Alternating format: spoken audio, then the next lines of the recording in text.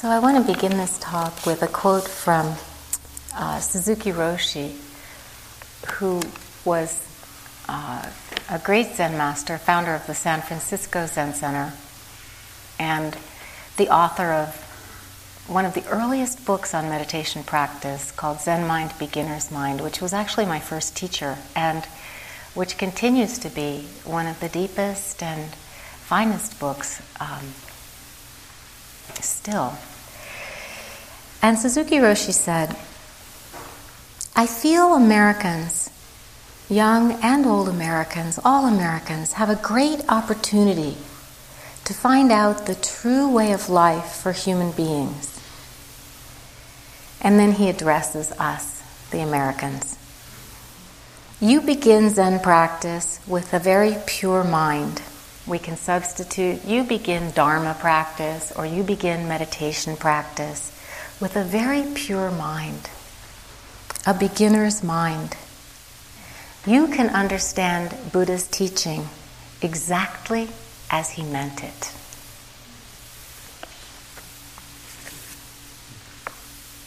You can understand Buddha's teaching exactly as he meant it. These are really encouraging words for us. And, you know, he said these words a very long time ago because he died in 1971. So he wasn't speaking to people who had 30 years of Dharma practice under their belts. He was really talking to new students.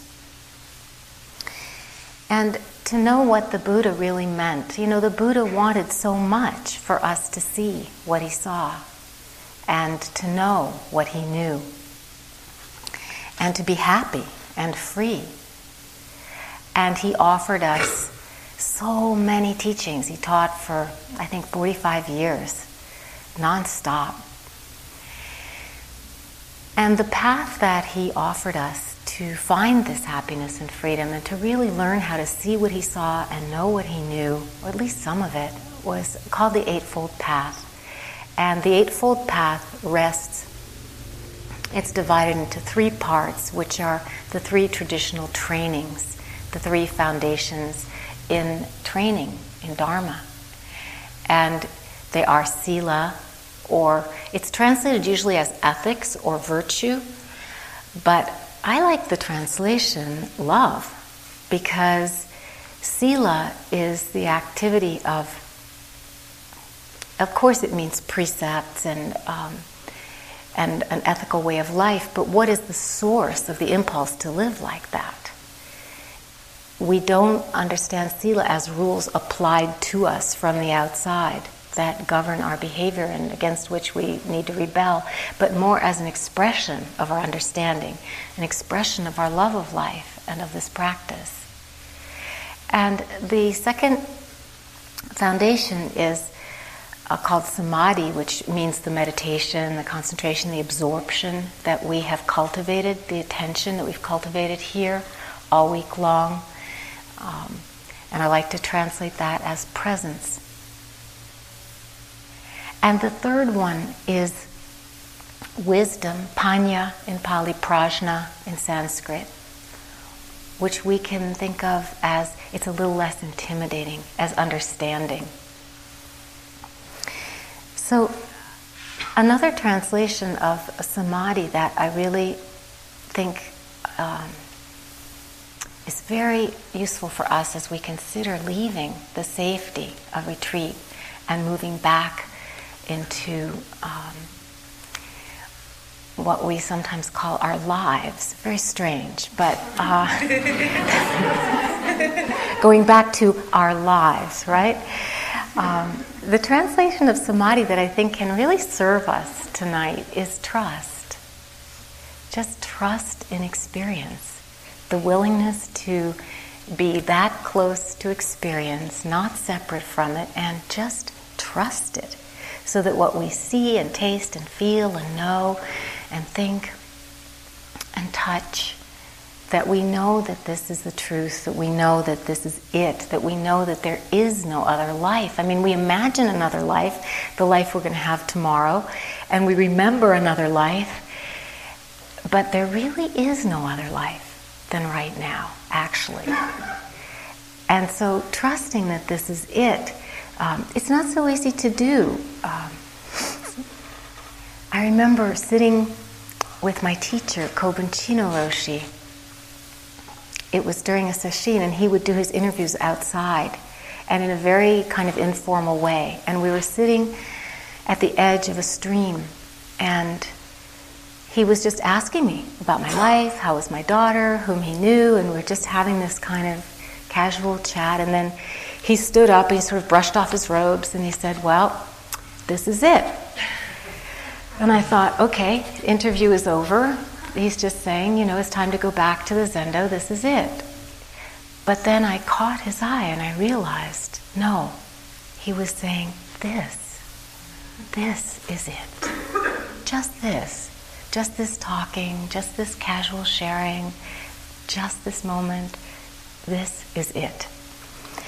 So, trusting that this is it, trusting that we're not separate from experience, this is part of what we've been doing here all week. And the good thing, I think, about Buddhist teachers is that we don't lecture you or tell you about the truth, but we give you tools so that you can discover the truth and see the truth for yourself right here, that this is it, manifesting as this hall, this group of people. And we're never going to be exactly this configuration of beings here again. This really is it. Even if we all get to come back to this retreat next year, what are the chances that exactly these 150 of you and us would be here again, exactly us? So Vipassana means to see clearly, to see things clearly, to see our own hearts and minds, to see, as I'm sure you're seeing in Technicolor right now, to see our interactions with each other, to see what comes up when we just engage in the simple activity of talking to each other, to see our relationships, to see our work, to see our whole lives are the Dharma, to see and know our place in the family of things so that we can really trust ourselves. But then the question arises, which self do we trust? Will the real self please stand up? The many beings are numberless. We chant this. In Zen practice, we chant this every night. We chant the Bodhisattva vows. And the first vow goes, the many beings are numberless. We vow to embrace them. And this means, at first it seems very daunting, the many beings out there. But gradually as we practice, we come to understand it's not just the many beings out there that we have to embrace. It's all the many beings of our own hearts, too. It's like that Emma Lazarus poem I had to memorize when I was young because she was a Jewish poet.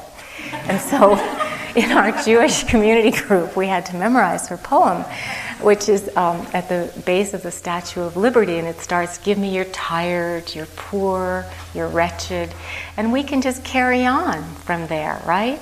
You're enraged, you're neglected, you're abandoned, you're giddy, you're ecstatic, you're hopeless. We vow to embrace them all. So will the real self please stand up? Which one is it? Who are you? Who am I? Who is Heather? Is it Heather? Or is it that piece of apple that she spat out last night?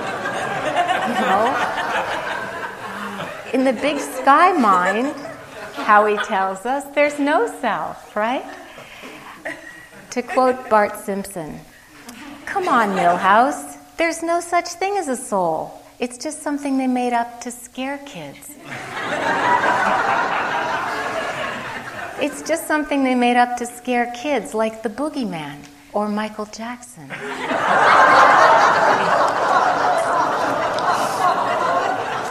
So we trust the self that is not separate from experience. We trust the body in the body, not the body that we look at and objectify and weigh and measure. And somebody today was sort of asking me if I went to the gym and, going like, it's not this body, it's this other body that we inhabit from within. The breath in the breath, from within the experience, this felt sense of the moment arising, forming and dissolving, vanishing, forming and dissolving and vanishing. The contents of this moment are the contents of our awakening. This is it. This is all. And when we really, in the moments that we can really be present with that, we see things form and dissolve. We see the contents of this moment or the contents of awakening. Okay, which moment? This moment. Which contents? These. But then it's always changing, this flow of experience morphing one thing into another. This flow of experience that you call your life, that I call my life. This flow of experience that we call ourself. Outside on one of the tables I saw the quote by Dogen Zenji. It's a famous quote. It says, to study the self is to forget the self. And then it goes on to say to forget the self is to be awakened by the myriad things. I don't know exactly which translation is up there, but that's what it says. To forget the self is to be awakened by the myriad things. So what does this mean? To paraphrase Gary Snyder, he says, whatever made people think that mind, heart, isn't rocks, jumping mice, bunnies, cactus, clouds, or buildings. Meditation is the art of deliberately staying open so that myriad things can experience themselves. Those of you who are from LA, and many of us are here and we sit together, and you know that one of the most powerful ways to stay present, to stay in this flow of experience, to trust the contents of awakening, to experience how do we forget the self? How do we forget the self? It seems, it's such a sticky thing, isn't it? How do we do it? So Dogen was a Zen master from the 13th century, from Japan, and he taught something called the backward step. And you can do it here, you can do it right now. Just first notice, there's a way in which we kind of lean into experience. We kind of tip forward toward it. I mean, I can feel it. I can feel myself sort of leaning toward you. And part of it is just wanting to be close and to connect. But there's a habitual aspect to it as well. And so just for a minute, see if you can experience that slight tilt forward into experience, that anticipation. Maybe this is it, but maybe next moment is even going to be more it. Maybe this next breath is going to be more of a breath. Better, somehow, maybe. So that tilt forward. And then just pull back for a second. You can just close your eyes for a minute and just feel yourself pull back maybe just half an inch. And then opening the eyes slightly, but not all the way yet. Just look in instead of out. Our consciousness is just flying out the eyes. So just step backward and look in, opening your eyes part way.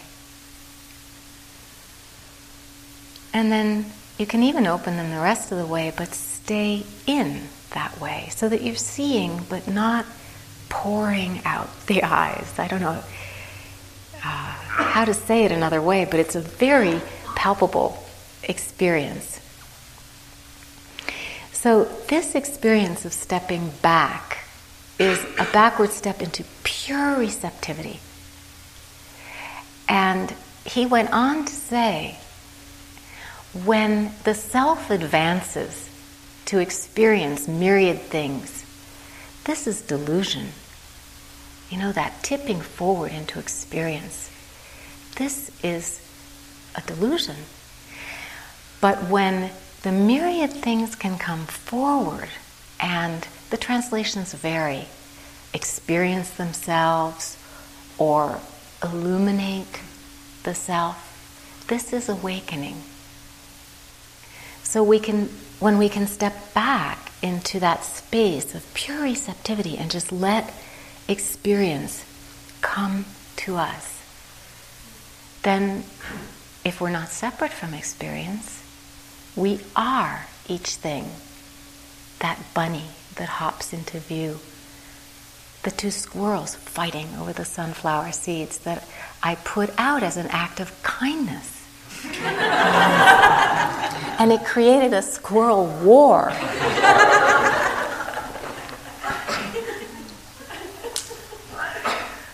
So we can step back and actually experience how each thing wakes us up. Each thing wakes us up. My teacher, my heart teacher, Maureen Stewart Roshi, I practiced with her from the time she came to Cambridge, Massachusetts in 1979 until she died in 1990. So that was 11 years of getting to be with her. And she died in the hospital. And I was with her part of the time while she was dying. And one night, she was sort of in and out, slipping in and out of consciousness, and she would kind of emerge, and there would be a sound, and she would hear the sound. And each time she heard a sound, that click of a heavy hospital door, or the calling of a doctor on the loudspeaker, or that sort of squish, squish, squish of the rubber nurse's shoes on the linoleum in the hallway, all these sounds of the hospital. And each time she heard a sound, she would just say, "Thank you. Thank you. Thank you." Each sound came forward and just illuminated her being alive in that moment. And she was grateful to be alive as she was dying. So my first teacher was a Korean Zen master named Sansanim. Later, when he turned 60, we had to call him Dae Sansanim. Dae means great, because that's a Korean tradition, that he got to be called great teacher. Just like after a certain point, you're wise enough, you get to be called Roshi. And he came to this country, really, it was an amazing story. He didn't know English, he didn't have money, he worked in a laundromat in Providence, Rhode Island, and some Brown students discovered him and would go to his apartment and listen to him, and then they wound up getting an apartment together, and then it wound up being the Providence Zen Center, and then it wound up being a worldwide international network of Zen centers.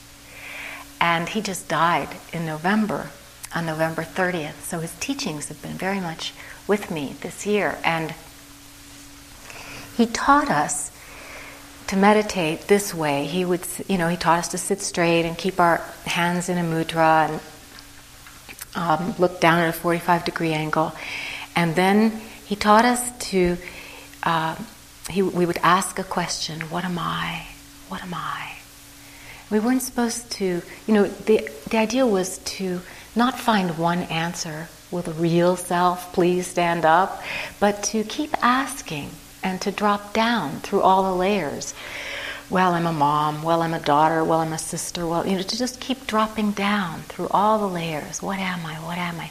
Until we reach the mind that really didn't know. And when we would go in for our koan interview, and he would ask us, okay, and we'd be stopped. And he'd say, just that. Just keep that mind, that don't know mind. And his sitting instruction was, don't know. Just sit and don't know. You laugh, but it's very hard to tolerate the unknown. It's very hard to live with uncertainty. And often as kids, in school, we're punished for not knowing. Some people's parents would punish them for not knowing how to do their homework. I mean, it's not so easy to just stay in not knowing. And Keats called the ability to stay with not knowing, he called it a negative capability, because he saw that it was the source of his creativity, that the ability to stay in that moment before the poem came, not knowing if it would ever come, that was the source of his creative, his writing. And we have this kind of love-hate relationship with the unknown and with the familiar. There's a sort of tropism of the familiar. We just gravitate toward the familiar. I mean, I'm going to be glad to get home probably tomorrow. I'll walk in the apartment. I don't really even like my apartment that much. But I'm going to walk into this. The apartment's okay. The neighbors are hard. So I'll walk into the apartment, and just because it's so familiar, it's where I live, it will feel like home. And there'll be that, it's not really based on anything except that familiarity. I mean, you can experience that love-hate relationship when you begin to talk. There's the longing to talk and to relate in the familiar way. But then there's all that naked, raw, open vulnerability that just hates having to talk. And both are true. So, to quote about this,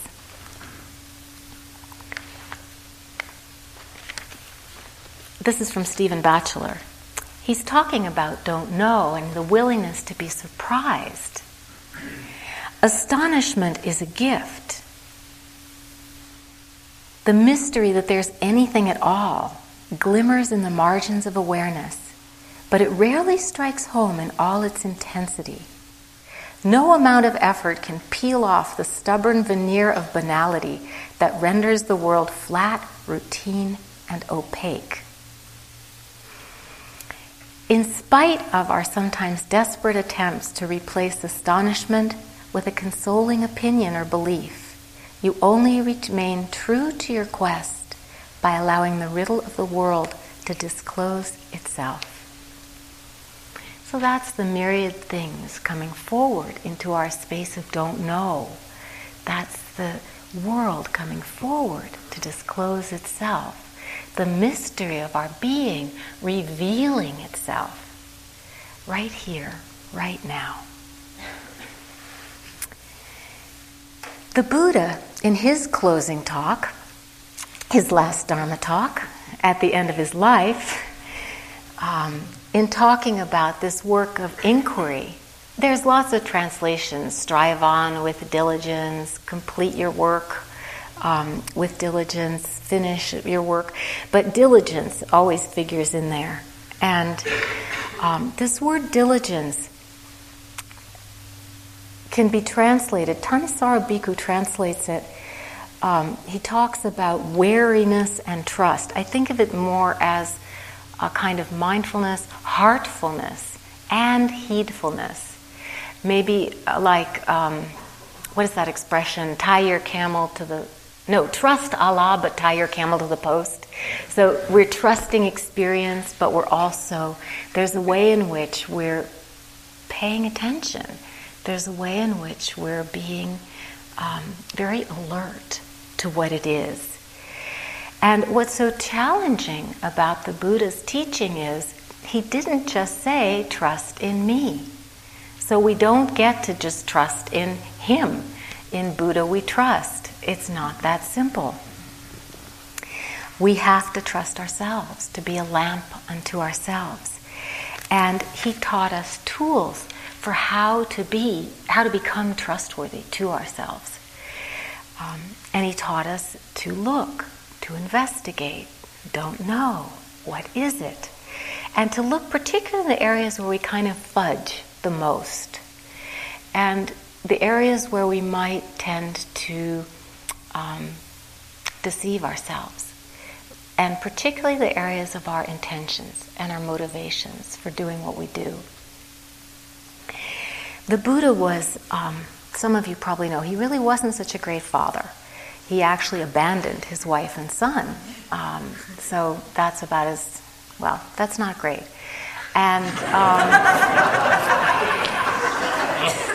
he didn't even start being a father or offering any teachings to his son until he was a latency age kid, and he and his foster mother had come and joined the order of monks and nuns, the monastics surrounding the Buddha.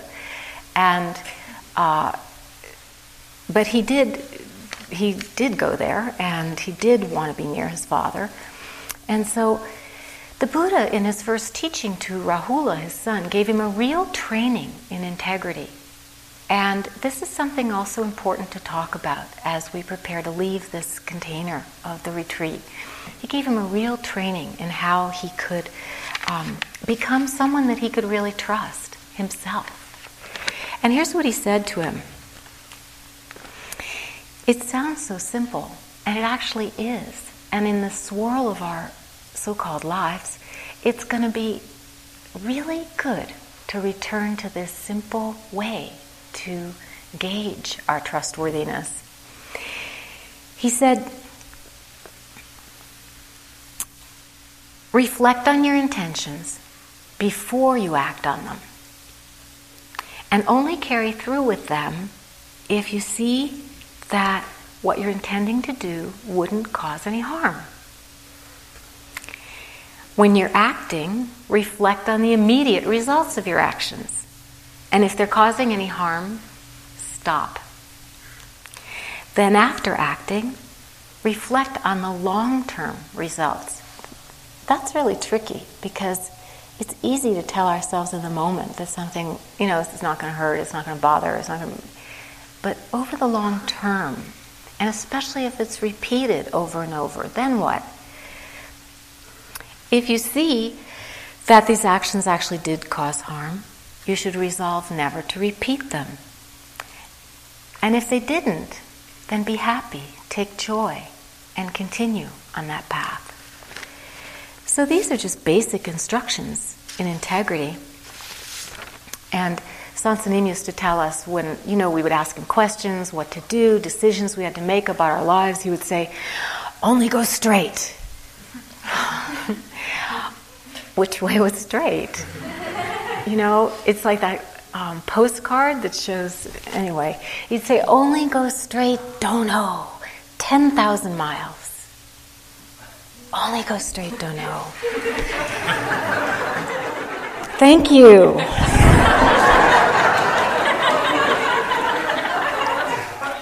So here we have a more straightforward way to gauge which way is straight. The straight and narrow. Which way is straight? And we can, by the way, gauge our teachers this way too. Are their actions causing harm or not? It's very simple, isn't it? Has there been harm done or not? It's a good thing to ask. So in this way, we're given a teaching, very simple teaching of how to train in discernment, integrity, love.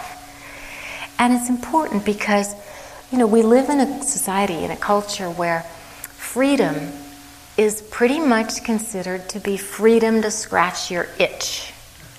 And the pursuit of happiness, the pursuit of comfort, the gauge, somebody was saying to me today, they were really reflecting on a shift in their practice and saying, the gauge really isn't whether or not it feels good or bad, is it?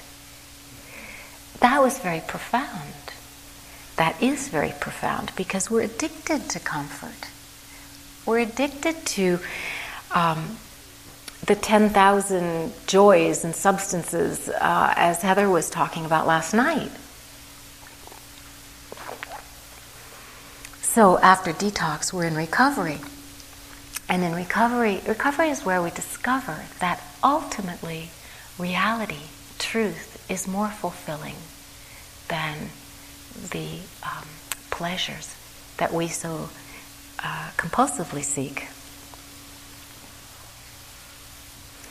And we begin to see that when we really track what's happening and we look deeply, that actually the places that feel the worst are sometimes where the pay dirt is in terms of our learning and in terms of what we need to know in this practice. Seek and ye shall find. If you seek, you really will find. You'll become finders, not seekers. But it's kind of counterintuitive. It does go against the stream, as the Buddha said. Because often, this is what Rumi said, the most secure place to hide a treasure of gold is some desolate, unnoticed place. Why would anyone hide treasure in plain sight? And so it is said, joy is hidden in sorrow.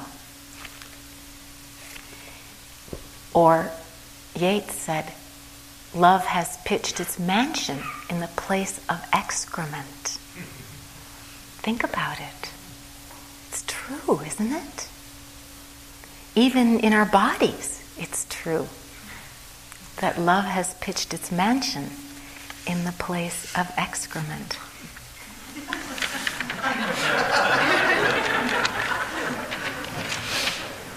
I know you were wondering whether or not to laugh.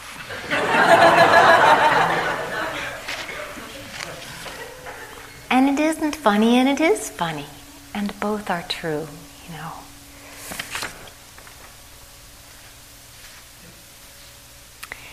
So soon we're going to go home. We left home to come here. And leaving home is a powerful metaphor for doing this practice. You know, that willingness to leave the comfort of the familiar, to leave our familiar, cherished ideas about ourselves and everything else. The Buddha expressed after his awakening, he said, the ridge pole is shattered. I don't know what would be the ridge pole, maybe that center beam. You know, whatever holds the building up, whatever holds the house up. And he said, this house isn't going to be built anymore. I'm not going to build this house again, this edifice of ideas that are all stemming from and returning to the small self, self-referential. How was I? How am I? How am I going to be tomorrow? This kind of mind house. My teacher Sansanim used to say, leave your mind house. He would beg us, step out of your mind house, come out. He would say, outside your door is a land of stillness and light. Spring comes and the grass grows by itself. Just step outside your mind house and look what's waiting for you. This land of silence and light, where spring comes and the wind blows across the desert and the sky is so beautiful all by itself. Howie, too, this morning, same idea, he said. Why do you stay in prison when the door is so wide open?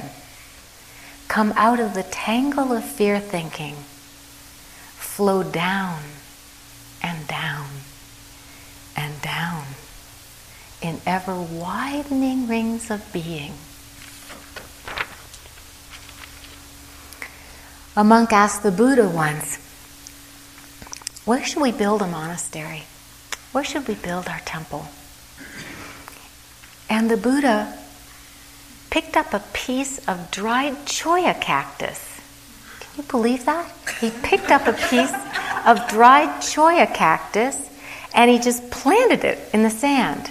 And he said, right here in this high desert, this is where we'll build a temple. This very place is the lotus land of purity. This very body is the body of the Buddha. That's Hakuin Zenji singing a song called This Is It. Did we really spend a week here? Did we really leave home and come here? Are we really going to leave this temple tomorrow and go back home? It seems kind of dreamlike, doesn't it? One Zen teacher, when about to die, in the customary tradition of offering a death poem or some Zen shout in the face of death, made a calligraphy and then died. It's a lot of pressure. I'm glad I'm not a Zen teacher. So he was dying, and just before he died, he made this calligraphy, and then he died.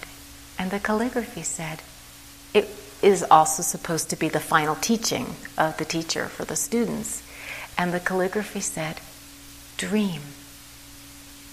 Just that one word, dream. It's already dreamlike this week. So in Nakagawa Roshi said, since life is a dream, let's make it a good dream. And that's how we practice metta, loving kindness, Brahmavihara practice, cultivating in these precious moments, cultivating our capacity to love and care and be joyful and peaceful. So from one side we came and we're going to go, and we spent what we call a week here. And from another side, the side of that big sky mind, there's no coming, there's no going, there's just this and this and this. This is a poem from my teacher Sansanim. It's called The Human Route, R-O-U-T-E, the human path, the human way. Coming empty-handed, going empty-handed, that is human. When you're born, where do you come from? When you die, where do you go? Life is like a floating cloud which appears. Death is like a floating cloud which disappears. The floating cloud itself originally doesn't even exist. Life and death, coming and going, are also like that. But there's one thing which always remains clear. It's pure and clear, not depending on birth or death. What is that one pure and clear thing? And if you're thinking, I don't know, then you're keeping don't know mind. Only go straight, don't know.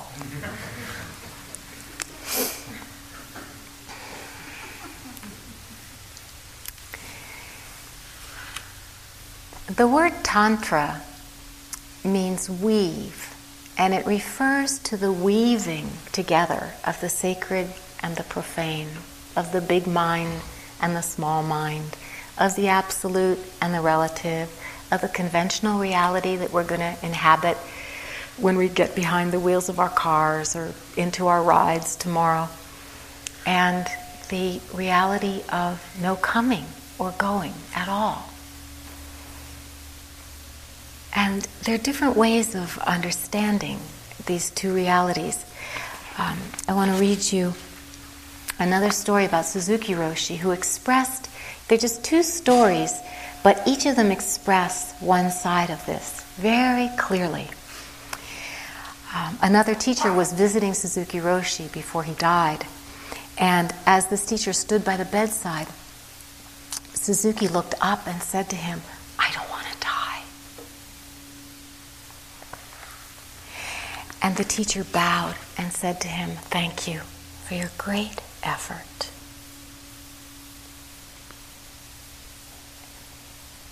And that, "I don't want to die,"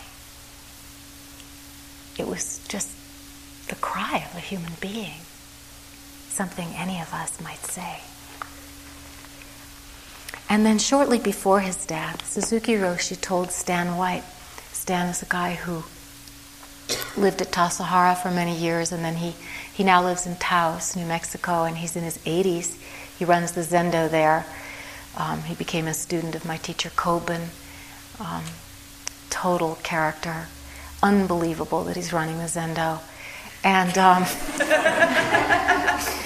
Naropa once asked Goodman to come lead a sesshin, and Goodman said yes, and then the time came and he couldn't go, maybe didn't want to go, not too clear which it was, and he sent Stan.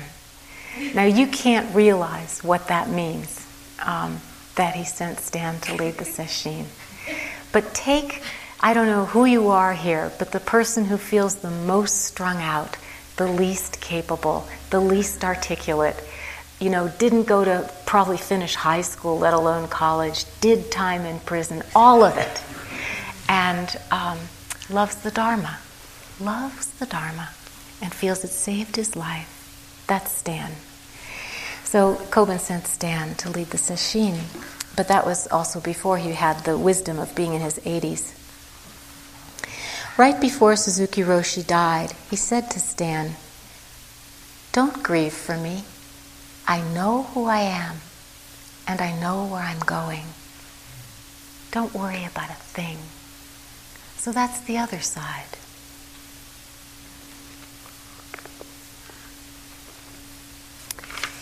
So this weaving of this two-sidedness of life, the sacred and the profane, whatever we want to call them, in Judaism it said, sanctify the world.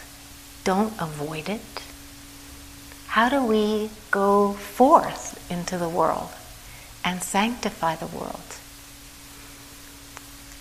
I said in the meal instructions, I quoted Zen Master Rinzai, and he said, there is nothing that is not sacred. There is nothing that is not profound. How do we experience life this way so that there's nothing that's outside of the realm of the sacred? And there's nothing that we don't experience as being profound. All week long, we've been practicing the tools of how to do this, bringing the care, the attentiveness, the wholeheartedness to our presence. And I also think we sanctify the world through our wounded love that Julie talked about. I don't think our wounded love is a mistake. Our wounded love is what draws us to the Dharma. Our wounded love is what may eventually, little by little, draw our whole culture to the Dharma. We don't know. This is only the first 100 years, and it takes at least a cup of understanding, a barrel of love, and oceans of patience. And who knows what it will be. But I think our wounded love may be what draws our whole culture to the Dharma. And I certainly know that mindfulness is hot in LA these days. I mean, everyone wants to learn mindfulness. And it's exciting, too. I'll come back to wounded love. It's exciting, too, because the objective findings of brain science, this has been the decade of the brain with functional MRIs illuminating all kinds of things about how the brain works we could never see before, and now we can actually see. And the objective findings are shedding light on exactly how experience directly affects gene function and neuronal connections and the very organization of the mind. And we know that the brain is changeable. It's called neuroplasticity, this quality of the changeability of the brain. And there have been experiments done where people have learned a certain practice and repeated it for maybe 3 months. MRI beforehand, MRI afterwards. The area of the brain that governs the doing of that activity grows. There's actually more cells in there. And then if they stop and they do another MRI 3 months later, they've all come back to their regular amount that they were before. I think this has implications for our practice. Really. And it's, basically what this means is no matter how wounded, how traumatized, The brain can grow new neural pathways and heal. Imaho, this is amazing. This is really something we intuitively know from our own practice and from witnessing miracles over the decades. But there's something so great about having it objectively, scientifically verified. Science is the dominant discourse of our time, and when science says it's okay and it's true, we kind of relax. So wounded love is not a mistake because it causes us to seek. But it's also not a mistake because it's the source of our strength. Love pitches its mansion in the place of our shit. And that's where we find that pay dirt of wisdom, of transforming suffering into wisdom. I want to read you a poem. This is a poem by Adrienne Rich, I think. I don't have the name on here, but I think it was hers. And it's a poem about Marie Curie. She loved the element that she uncovered, radium. And she loved it so much that she could never really admit that it was what was making her sicken and die. This poem is called Power. Living in the earth deposits of our history, today a backhoe divulged out of a crumbling flank of earth. One bottle, amber, perfect. 100-year-old cure for fever or melancholy. A tonic for living on the earth in the winters of this climate. They used to think that it was for that. Today I was reading about Marie Curie. Marie Curie. She must have known she suffered from radiation sickness. Her body bombarded for years by the element she had purified. It seems she denied to the end the source of the cataracts on her eyes, the cracked and suppurating skin of her finger ends, till she could no longer hold a test tube or a pencil. She died a famous woman, denying her wounds came from the same source as her power.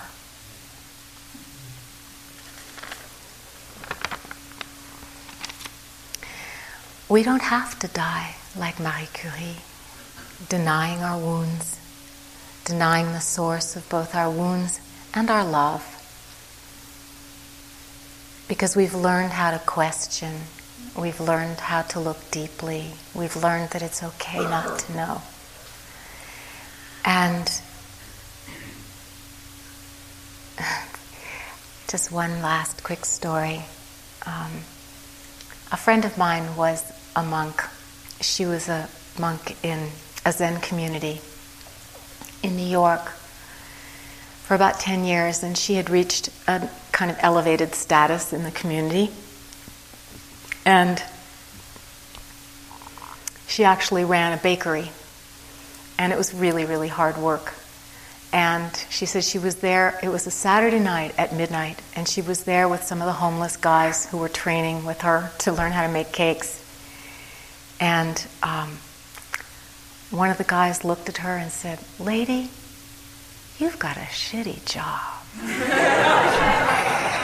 But she was elevated, as I said, in the hierarchy of the community. And so her job, part of her job was that she would get to ferry around visiting dignitaries when they would come to town. And so one day she got to drive a very venerable Roshi who was visiting, and she got to drive him from New York to upstate New York. So they had a long time in the car together. And she's a mischievous kind of person and has a great sense of humor. And so at one point during the ride, she said, "So Roshi," she said, "tell me the last koan. I want to know the answer.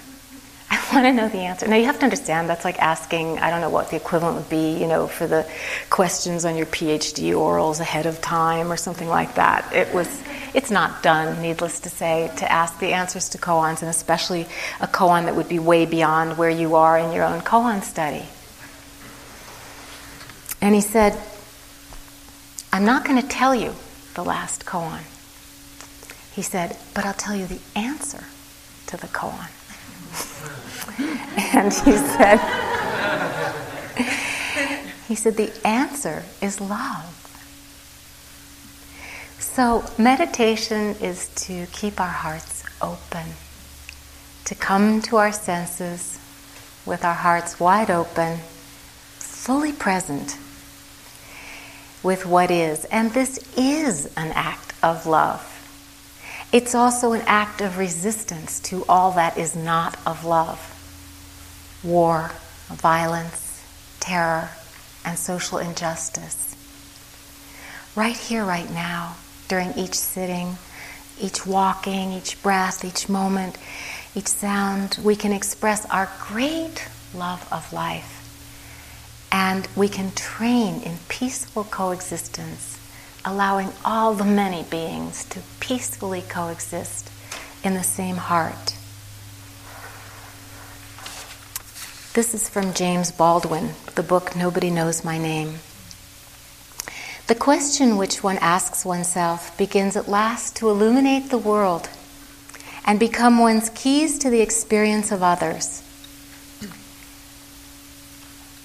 One can only face in others what one can face in oneself.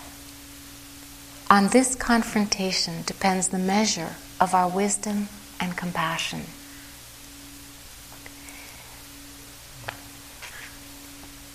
So this is the way in which we are doing the work of peacemaking and social justice, by learning to include all these parts, to not see abusers and warriors and terrorists, and to not see them as just out there, but to acknowledge what's so in our own hearts. And when we can do that, we really can live in peaceful coexistence with all that is. May this capacity, may this mind, may this heart extend over the whole universe. That's our deepest wish. It's time, so I'm going to close. This is a quote from Howard Zinn, whose son-in-law, John Kabat-Zinn, is responsible for really helping spread these teachings of mindfulness throughout the world. He says, human history is a history not only of cruelty, but also of compassion, sacrifice, courage, and kindness. What we choose to emphasize in this complex history, and we can apply this to our own histories too, what we choose to emphasize in this complex history will determine our lives. If we see only the worst, it destroys our capacity to do something.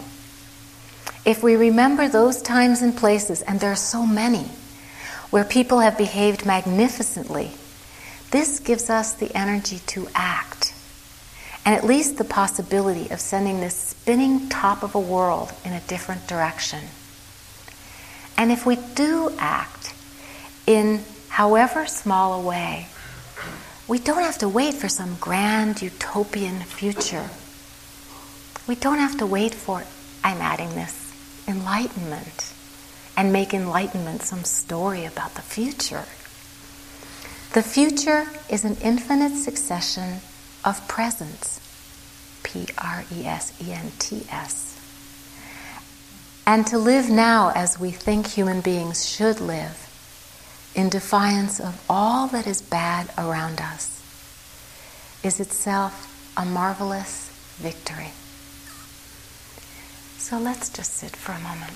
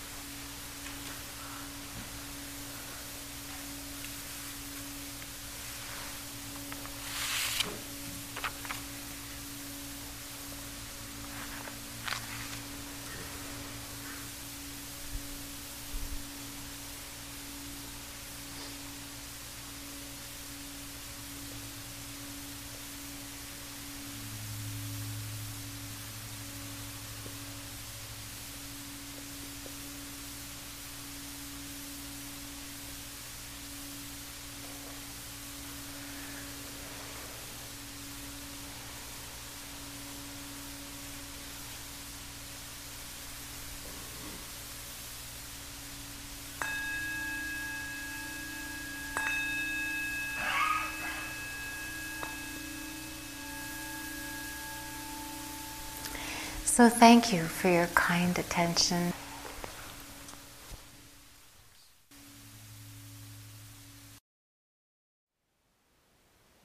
Thank you for listening.